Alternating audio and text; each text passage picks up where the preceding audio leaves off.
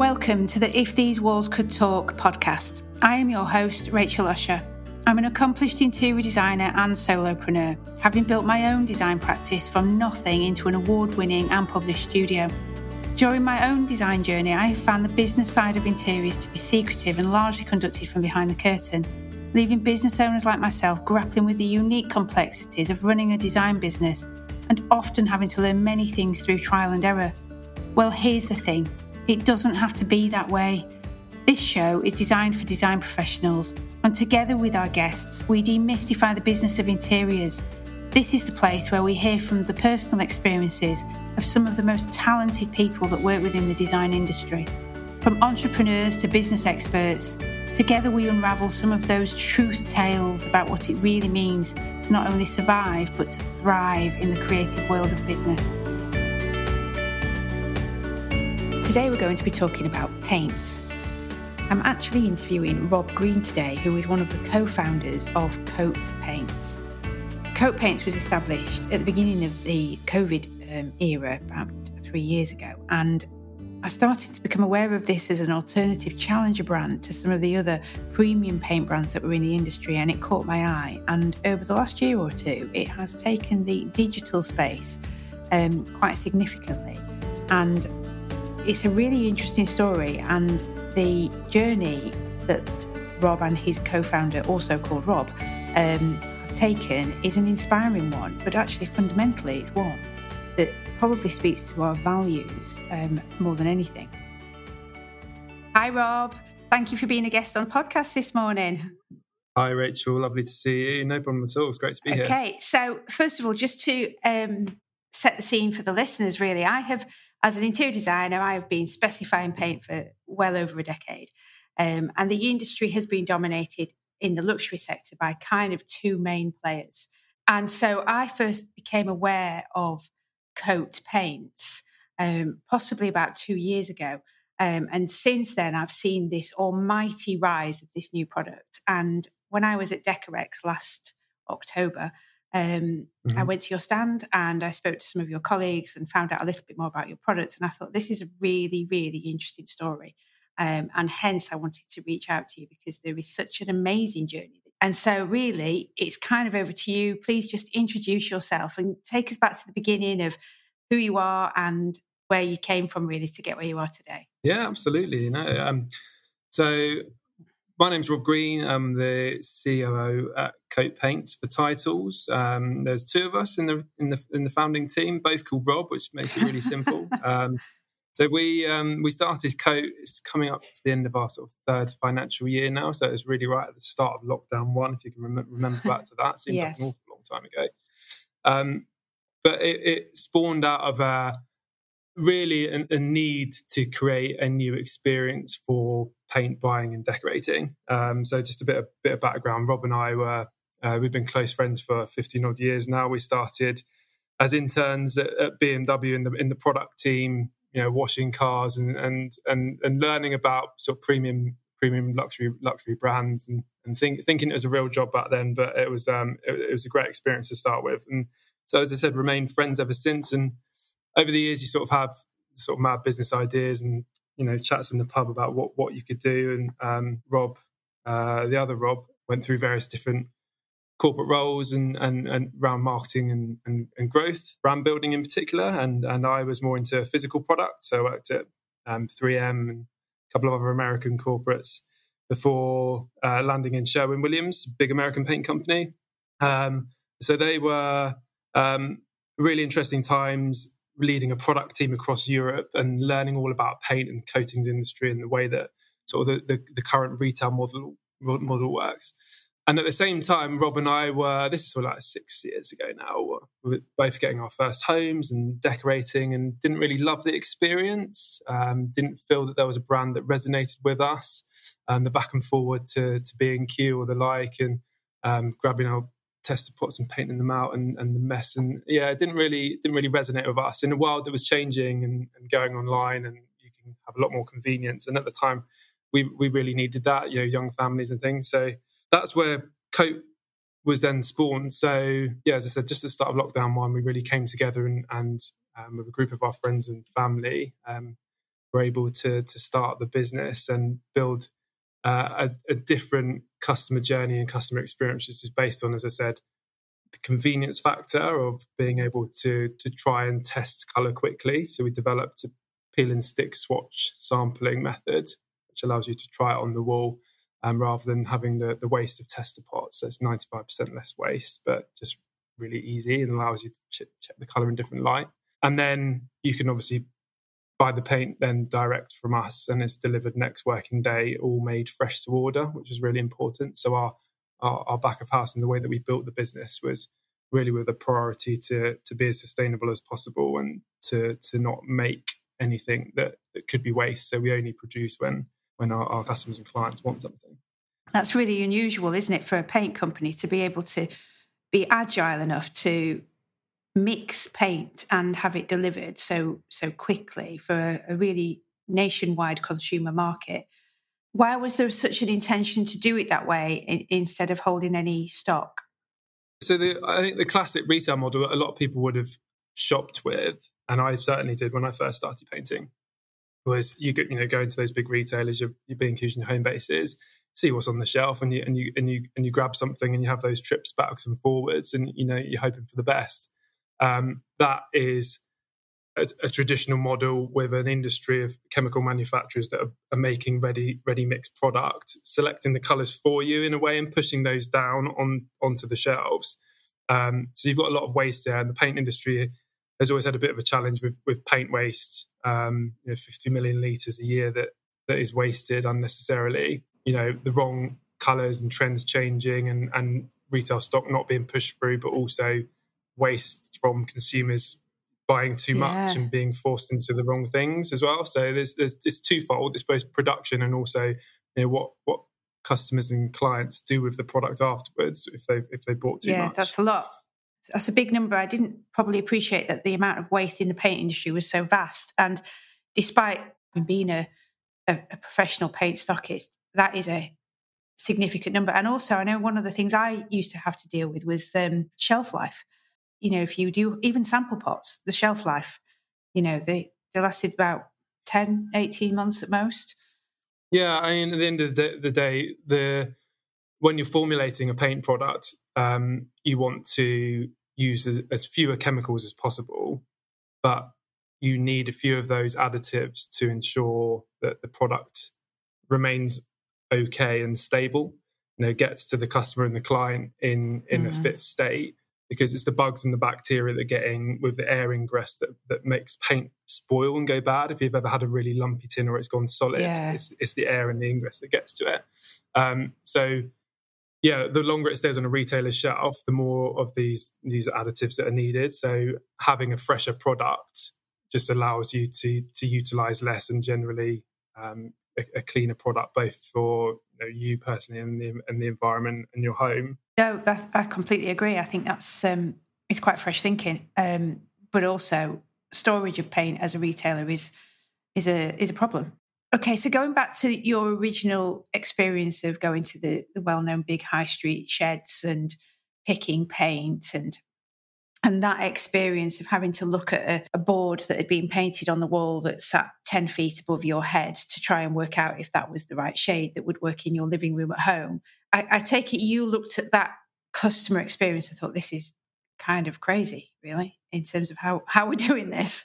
Exactly, yeah. We experienced that as consumers, and Coat was sort of born out of that, as well as me having sort of the industry experience with it. There was no appetite to change at that time. And so it really was born out of, I as a customer wanted a premium product that was curated, that I could know and be confident in the colour palette fitting my style. And all Coat colours are generally quite muted, timeless, go quite well with like mid-century. So we really struggled to find that, and we didn't resonate with the old heritage brands, posh paint, if you like, as in the classic term. Didn't feel that just because you've got heritage, like, what does that really mean anymore? Like, does it still have the sustainability base? Does it still have, the current colours and the different thinking and the customer experience that you want? So that was the gap, right? That was what we filled with Coat, and that's what we wanted to create. And challenge the industry to push on, and we found that, industries like, paint and some of the different interior sectors need new blood and need new brands to push the thinking and challenge them. Otherwise, they just stick to the classic retail model. Oh, definitely. And, you made an interesting point when we were chatting about your company earlier, was you'd seen so much radical change in other areas of the consumer market, like Uber Eats and being able to order a sofa that came to you the next day and those kind of things. And I think that's a real insightful moment for you, to be honest, because it's not alone actually in this, but actually you're right. Access to it from a consumer's point of view is very old school. It's the same as we've been doing it all my life, So it's nice that you've brought such fresh thinking to how you access the consumer market. So considering your marketing then, what is your route to market and your philosophy for bringing this new product, bearing in mind that we're quite entrenched in the way we've been doing this with our traditional brands? How did you approach that, and what's your structure around your marketing? Yeah, so we're in a small team. We're based in Farringdon, so Clerkenwell. And all of our paint is made and manufactured in Suffolk. So we've got the two sites.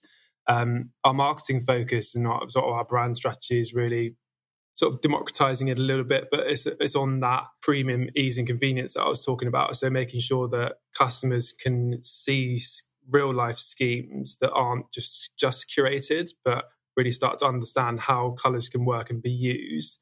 And we position that across all sort of digital media, to be honest with you. So, a lot of our customers and clients are seeing us on Instagram, of course, Google Paid, and we do a lot of work with influencers and also design partners, as well as some of the core exhibitions, as you said, like Decorex, where we can really sort of physically showcase the product as well. I feel that although we're born as a digital brand, like having the physical presence, particularly for our trade, interior design and architect clients, is important. So we should also have a team of 3 that support that particular part of our business, and that's really sort of account management, specification support, color support as well. Really just to help you and your teams specify the right product finish and the right amount as well, so that there is no wastage, and help that journey. Because why shouldn't you as an interior designer have the same super speedy consumer experience? So we can get product to site just as quickly, as I said, all made fresh and ready to go. And do you have batch control issues with that making ready to go at all? No, not at all. No. So it goes through the same batch control methods really as a ready mix product would do. So you're batch controlling all the way through, and then you've got check and balances on your machinery and also on the product that's going out the end. Okay. Yeah. So there's never an issue from that respect. I mean, with paint, we could talk a little bit around the ingredients you really. When you're paying for a premium product, you're getting premium ingredients in it. Sounds obvious, but a lot of people go, "Oh, paint is just just a bit of liquid that lives on your walls." But really, you do get what you pay for.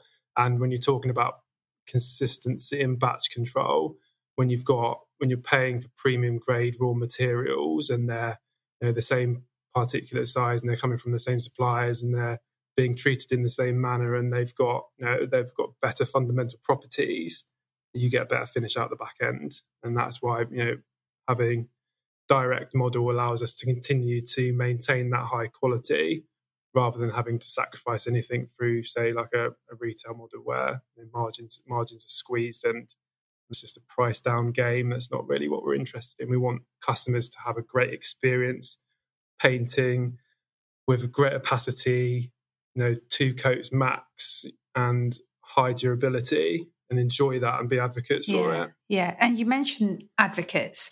So thinking about the new way in which we immerse ourselves digitally into marketing, and you mentioned that you work with influencers and that you want to see your paint in real spaces. I think that's really, it connects, doesn't it? It connects with the end user, that you can see that this isn't a staged, we have a red skirting board with a red wall, and that's not real. It's not how we would potentially paint in real life. And that's what some of the more traditional marketing strategies of paint companies across the board have been. Yeah, 100%. We, back in the day, as I said, when we used to work for big corporates, you spend a fortune on, staged setups, and you'd go through that process of like in a studio shooting all this sort of stuff.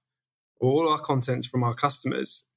Our customers are brilliant. They've got such amazing schemes and creativity and styles, both on the trade side. We've got some beautiful interior design like case studies. But a lot of it is just customers that are then using our product and then cycling the content back to us, which is just amazing. And then we to share it, because, like as I said, people don't want to see a polished brochure finish. They want to see real life people, real life homes, and the environment that they create and what that looks like. And there's an authenticity behind it, isn't there? Because you are seeing a person in a space, and it's so much more relatable. And I know that you used a word when we were talking in our discovery call that is a word that I use in my kind of copywriting quite often, and that's kind of the emotional connection, because we are talking about our homes, and this is where we live, and it's the one place that we are most grounded and most connected. And having an emotional connection to the way we treat our homes and what we put into it has such a pull, it's quite anchor, isn't it? Totally. We've recently done a lot of one-to-one customer research, just literally calling and speaking to customers. And it's amazing to hear their journey of colour choice and why they're going through the project, and ultimately the feeling off the back end of it that is just joy of, having that little bit of luxury, enjoying the experience, where a lot of people, previously said, oh, decorating's a pain, or I haven't enjoyed that. We're turning people with changing behaviours, and then they're getting themselves a great space that they love at the end of it. Yeah, which is why we started it, which is what we wanted when we were originally customers. Yeah, exactly. And earlier on, you touched on the fact that it's a different proposition approaching the market in this way compared to retailing paint, and not talking particularly about posh paints, as you said, but about the squeeze on margins that brands have to deliver if they go into the retail model. But clearly there's a marketing decision there, there's a commercial decision there in terms of, if you go into the retail model, then this is volume, and there could be some significant company growth that route. Is there a particular reason that you said no, we're sticking to direct to consumer? So as a premium brand, we understand that we're not going to appeal to everyone. We need to stay in our lane, and we want to stay true to having one level of premium quality product. So if you're in the retailer on the shelves, you're sharing margin, you've got to pay for, the staff and the structure and the warehouse of that store. So naturally you're going to have to change something in the product cost to support that, to make sure that both businesses are sharing margin. So that's not a model that we wanted to go down. We want to stay true to ourselves, and in the premium space, support the customers that want that sort of proposition and product. There are obviously plenty of customers and mass market that are not interested as much in their interiors, and they just want something on the wall, and that's great. They just want to freshen up, and that's fine. But customers that we're resonating with are taking more care and really want to just create that super interesting space, and that's where we're there to support them.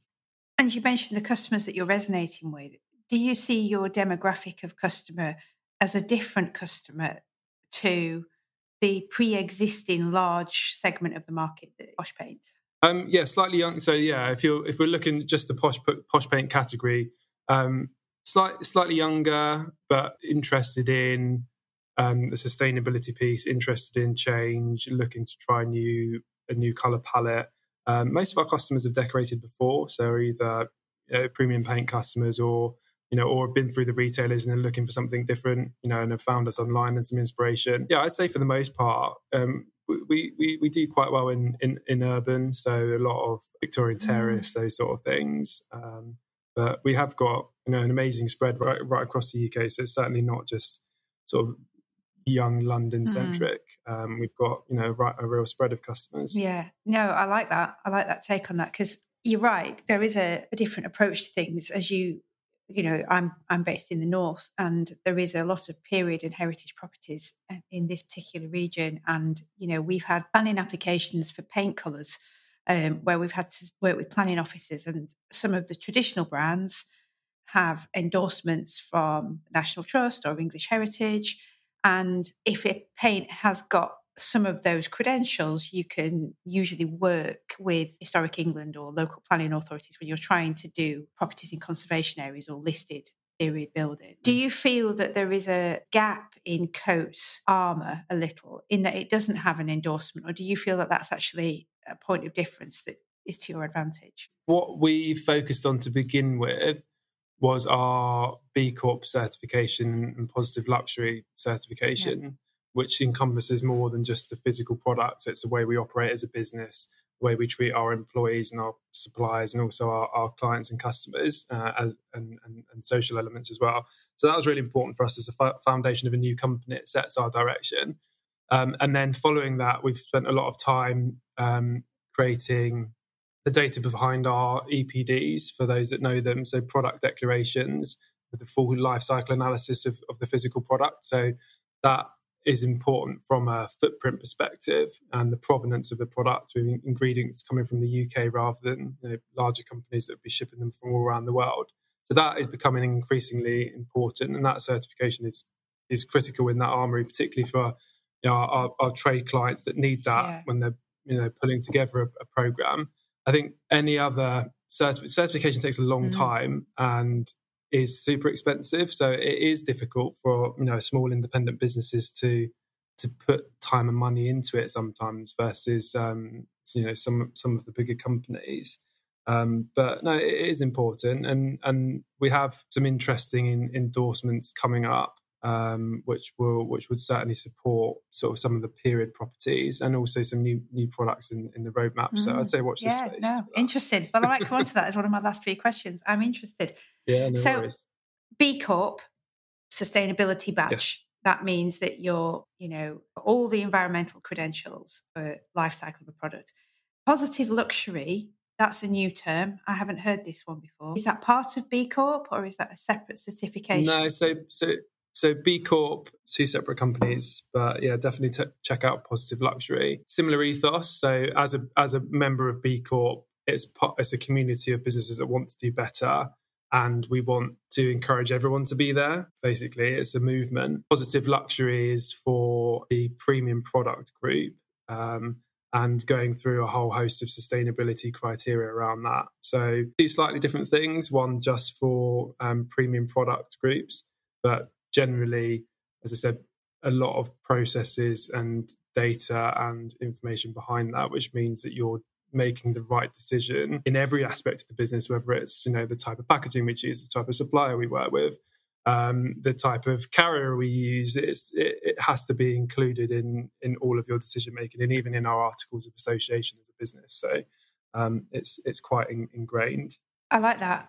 It's very, very, what's the word I'm looking for? It kind of runs through every thread and every fibre of your company. It does, yeah. And generally for, there are obviously design studios that are now becoming B Corp certified. If you can afford the time to go through it and you're interested in researching that, I'm more than happy to speak to anyone about it, the process that we went through.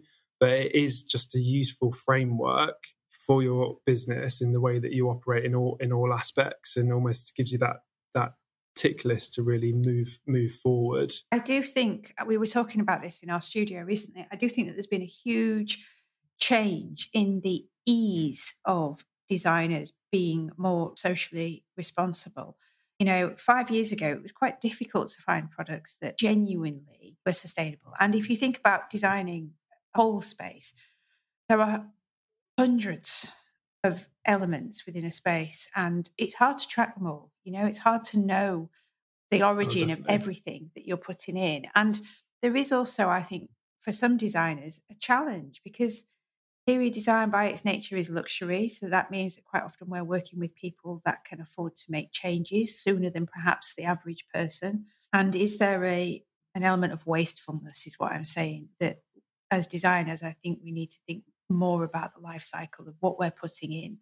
And we do talk about investing, and you're investing in a product that should be something that would last you for many, many years. And yes, it might come at a higher price point, but it's less disposable.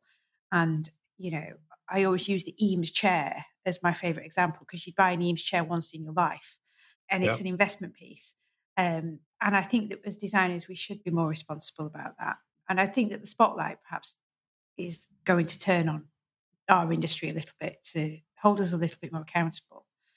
You mentioned that your B Corp status also, or it might be your positive luxury, so correct me if I'm wrong, also is about how you treat your staff. Can you talk me through what specific things you've put in place there to make sure you treat your staff accordingly? Yeah, of course. No, so that's everything through our diversity and inclusion, our hiring policies, our bonus and reward schemes, our training programs, the workspace that they live in. So I say live in because they're in the most of the time. I mean, working.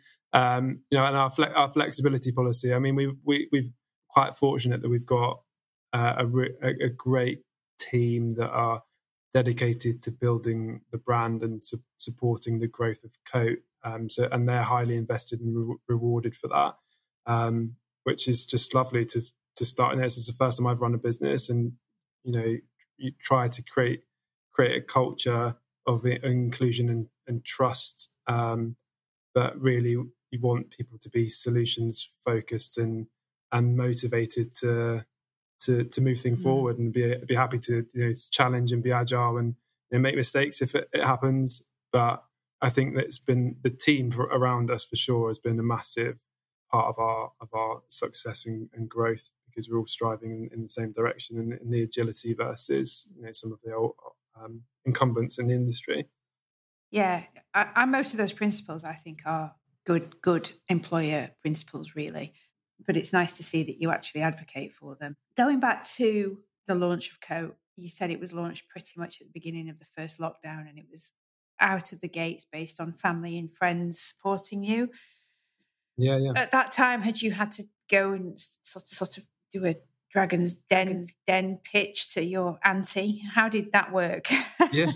Literally, we were all stuck at home on Zoom, and it was literally that we did the pitch deck, and we used for some of you might know it, it's SEIS, which is where friends and family and others can put some initial funding in, and then they can get some of it back through their tax. So it means the risk is a lot less, and it's supposed to be a mechanism for for startups and new businesses to be created. So it helped us because it got us our first little unit, which was in Surrey, and Rob and I were sat there, creating our first orders and building the website and all the rest of it. So it was from that small starting position, we built everything ourselves, the whole user experience and everything, the products and the supply chain, the whole lot. And COVID, in a strange way, obviously supported the growth rate, because people were doing a lot of decorating.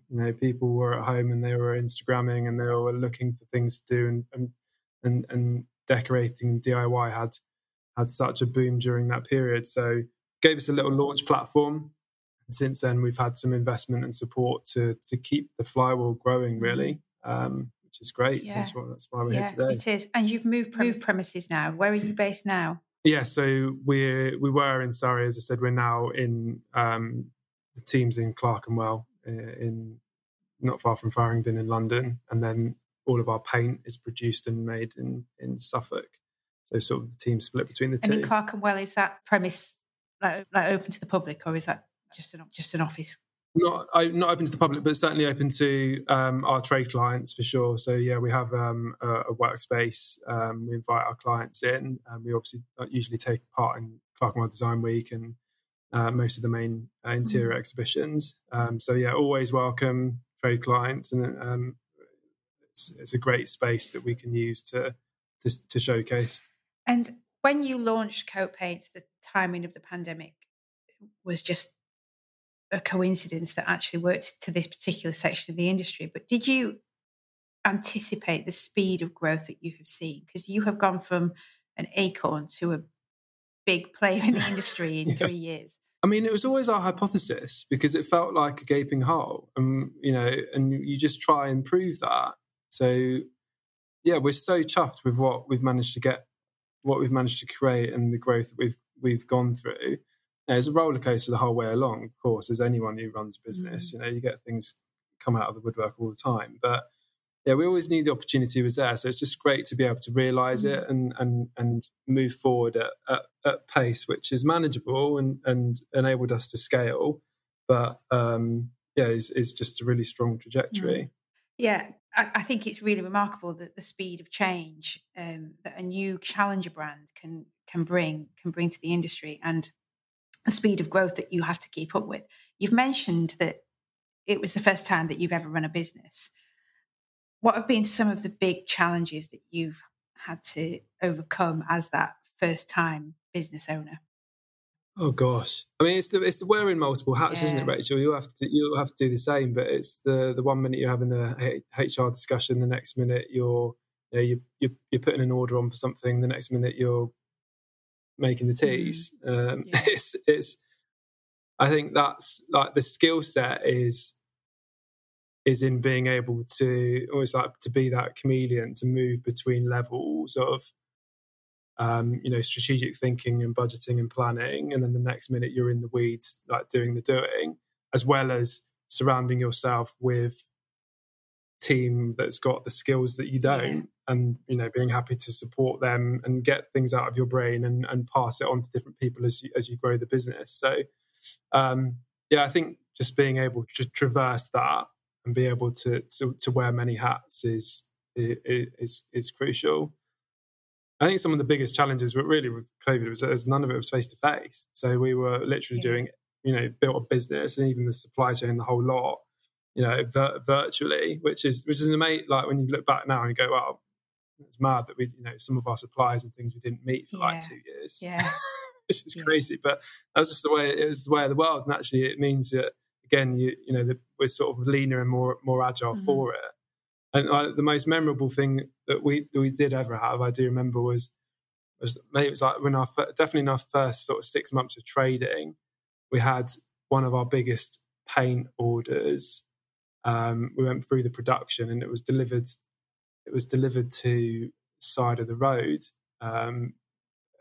by Rob's house rather than to our facility in Surrey.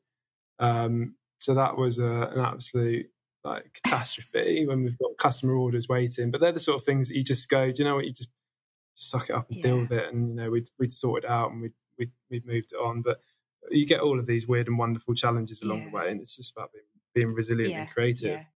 Yeah, definitely. I've had a similar delivery, not paint, but a significant amount of furniture delivered to oh gosh, it's always great house. when that turns up at the wrong address. And some showroom sofas that arrived on the wrong day to our showroom when we had it in the rain, and I just had a Saturday girl working and they left them at the side of the road. Yeah. Okay, that's great. So you are working in the same space as our community. We're serving the same clients, and I know that you do offer a trade program. And as a designer, talk me through the service you can offer me and how I would work with Coat, and the kind of model that you offer so that we can access your paint in a way that is advantageous for us and our clients, really. Yeah, for sure. So we call it the Coat Collective. We've got it's a program specifically for interior designers that are speccing or buying on behalf of an end client. And really, it's there to give full account management and support, as well as trade-specific discount and service. So, inclusive of getting our colours, our consultancy, specification support, as well as like the next day service, fundamentally onto site. So, I encourage anyone that's listening to head onto our website. If you click trade, you can fill out our sign up form, and I'm sure we can share the link. Yeah.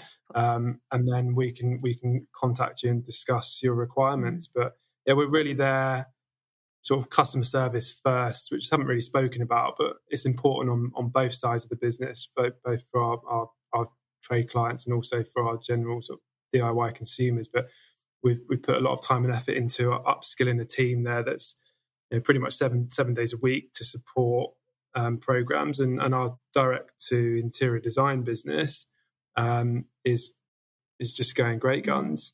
So we've got some fantastic projects, we've got some wonderful partnerships, and some of the programs that we're doing and we're specifying, going through at the moment are incredible right across the UK. So yeah, we love that, and we would love to support you. So we will put your link to your collective in the show notes. So as a designer like myself, I have a studio, I have a library of samples. How do I work with your paints in terms of scheming? Talk me through that. Yes, so we would support you with our peel and stick samples. So I guess if you're using like brush out boards and things, you'd operate in a similar way. So you'd use our peel and stick samples, which is the real paint applied onto there when you're mood boarding or showcasing to clients. And then you have an account on our website, or you've got contact details for our customer service team, and you can place an order either way. And discount level depends on the amount that you're spending with us in the year, but the service level and the support is the same. And in terms of getting product out to site next day, then that's not a problem. We also can support you if your contractor is buying the paint or needs to procure it in a different way. That's not a problem. And the team will also be there to help with any documentation, or if we're talking about the EPDs earlier and data and product selection, that's not a problem at all. But we're trying to make it as easy and automated as possible. So by giving you all of the colours that you can then see and scheme with and get comfortable with, that's the most important first step. And then really just encourage you to test the product in a project. We have some of the hardiest decorators that have used the same product for 30 years that have come back and said, wow, that really changed my mind. Great. It's not just Instagram paint. It's a premium product that's been developed properly, that very strong advocates of as well. Yeah. So it's the independent reviews and, like I said, the advocacy again that like builds it all up. I do always value the opinion of a decorator, the person that's applying the paint to the surface, because they're the ones that have to endorse the quality of their own work. So if decorators are behind it, that is great. In terms of your paint then, and I know the answer, but I'm going to ask it anyway. VOCs and child safe. Is it all child safe? Yeah, so all child safe, which is EN 71-3 for anyone that likes to get technical on that. It's tested. So all of our finishes are tested for that, which is an ingestion test. But then they're all obviously all low odor, low VOC, minimal VOC, all water based in our range, and we have, moving from our most popular durable flat matte, which is a 2%. We have a soft sheen, which is ideal for high traffic or for humid environments, an 18% sheen. And we have an interior wood and metal eggshell product and an eggshell floor paint as well for any more difficult wood surfaces, doors, architrave, skirting boards, floors, that sort of thing. And your primers, do you have one primer for your... We just have one primer, one universal primer. We don't recommend in our paint system that you need undercoats. To be honest with you, the opacities, we focus on high opacity, so you don't need tinted undercoats or tinted primers or anything like that. We just recommend, as long as you've done the prep and it's nice and clean, then 2 coats, job done, and you'll have a nice durable finish, all scrub class 1. Great.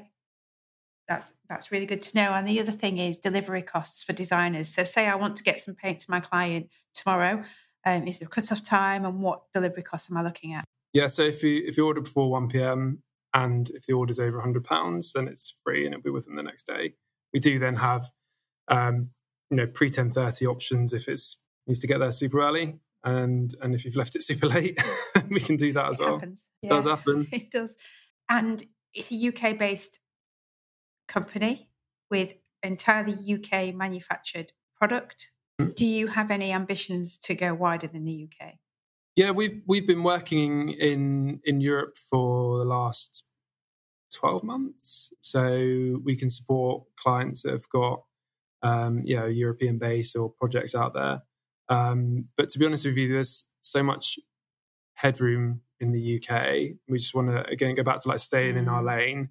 We just want to focus on continuing to offer a great service here and build it. And it'll organically come. You know, we receive requests all the time from the US or from Asia, but just focusing on doing the right thing and doing it really well to start with. Principles.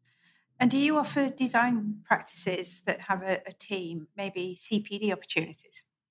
Yes, that's a good point. I totally forgot that. We do. We've got a couple of different CPD programs that we can support, whether that's around technicalities of paint, sustainability of paint, also colour workshops as well. So our trade account managers, are regularly out, should be out today as well, running those workshops with various different studios. So Great. more than happy to support that. No, that's really good to know. So I'm obviously going to move on to the kind of the big three questions, really. You're obviously quite young and you obviously had big ideas when you were quite young, but still, what would you go back and tell your younger self, knowing what you know now? Gosh. Launch a paint brand, probably. Do it all again. I think, but maybe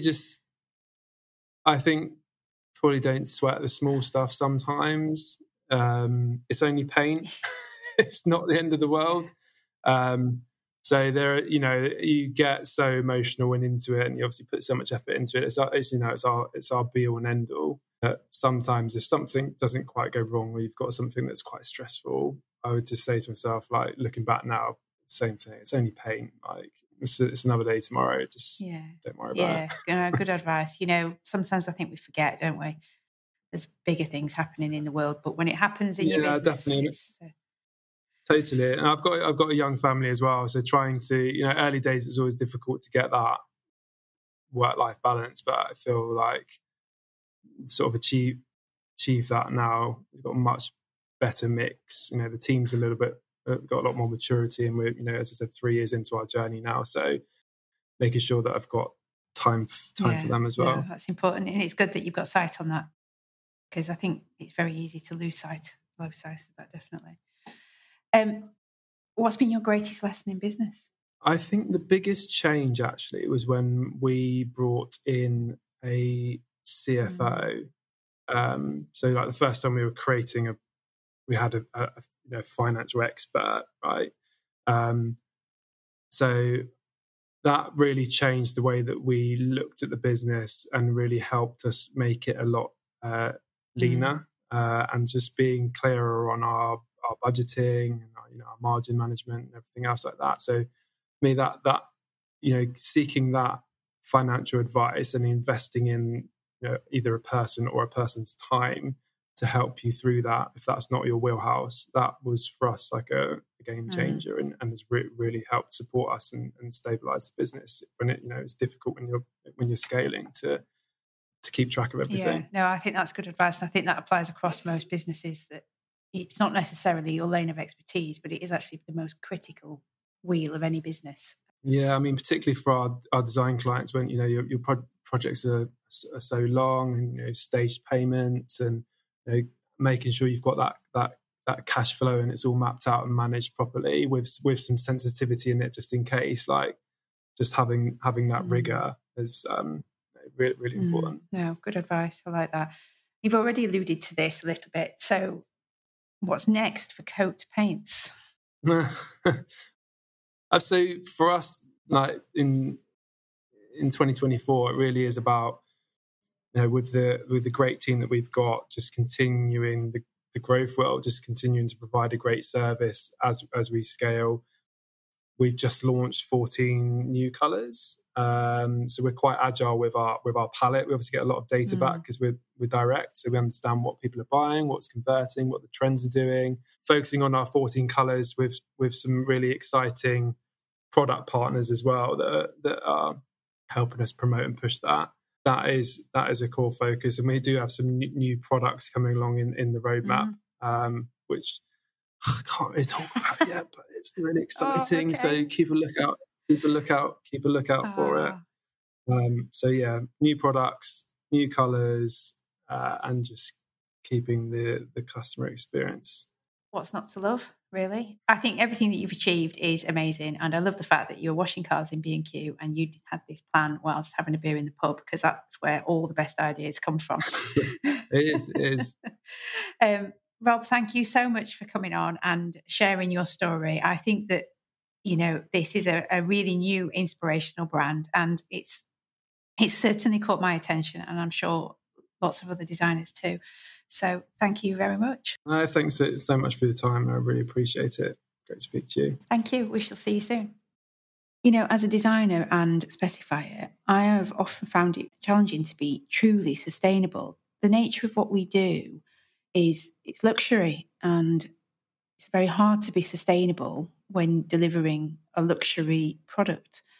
And it's really, really reassuring to know that brands like Coat are coming to the market and making our social responsibility a little bit easier, in that we can access premium quality products that will provide our clients with a great experience, but also fit with our expectations of quality, the colour, the content, the durability. All of those things that actually matter to us are the things that we can't compromise on. But I do think that we need to be a little bit more accountable about the decisions that we make in relation to the items that we're specifying. And also behind that, we've got actually two really energetic young men who have seen something that's outdated and they've made it better. But they've also applied really great credentials to it, the way they treat their staff, their B Corp status, their positive luxury certification. All of these things make it one of those brands, one of those products that it's kind of got a feel-good factor about it. I think that they will continue to take significant chunks of the market share, and I think this is a story to watch. Thank you for joining me. Thank you for joining me. I have loved having you here with me on the If These Walls Could Talk podcast.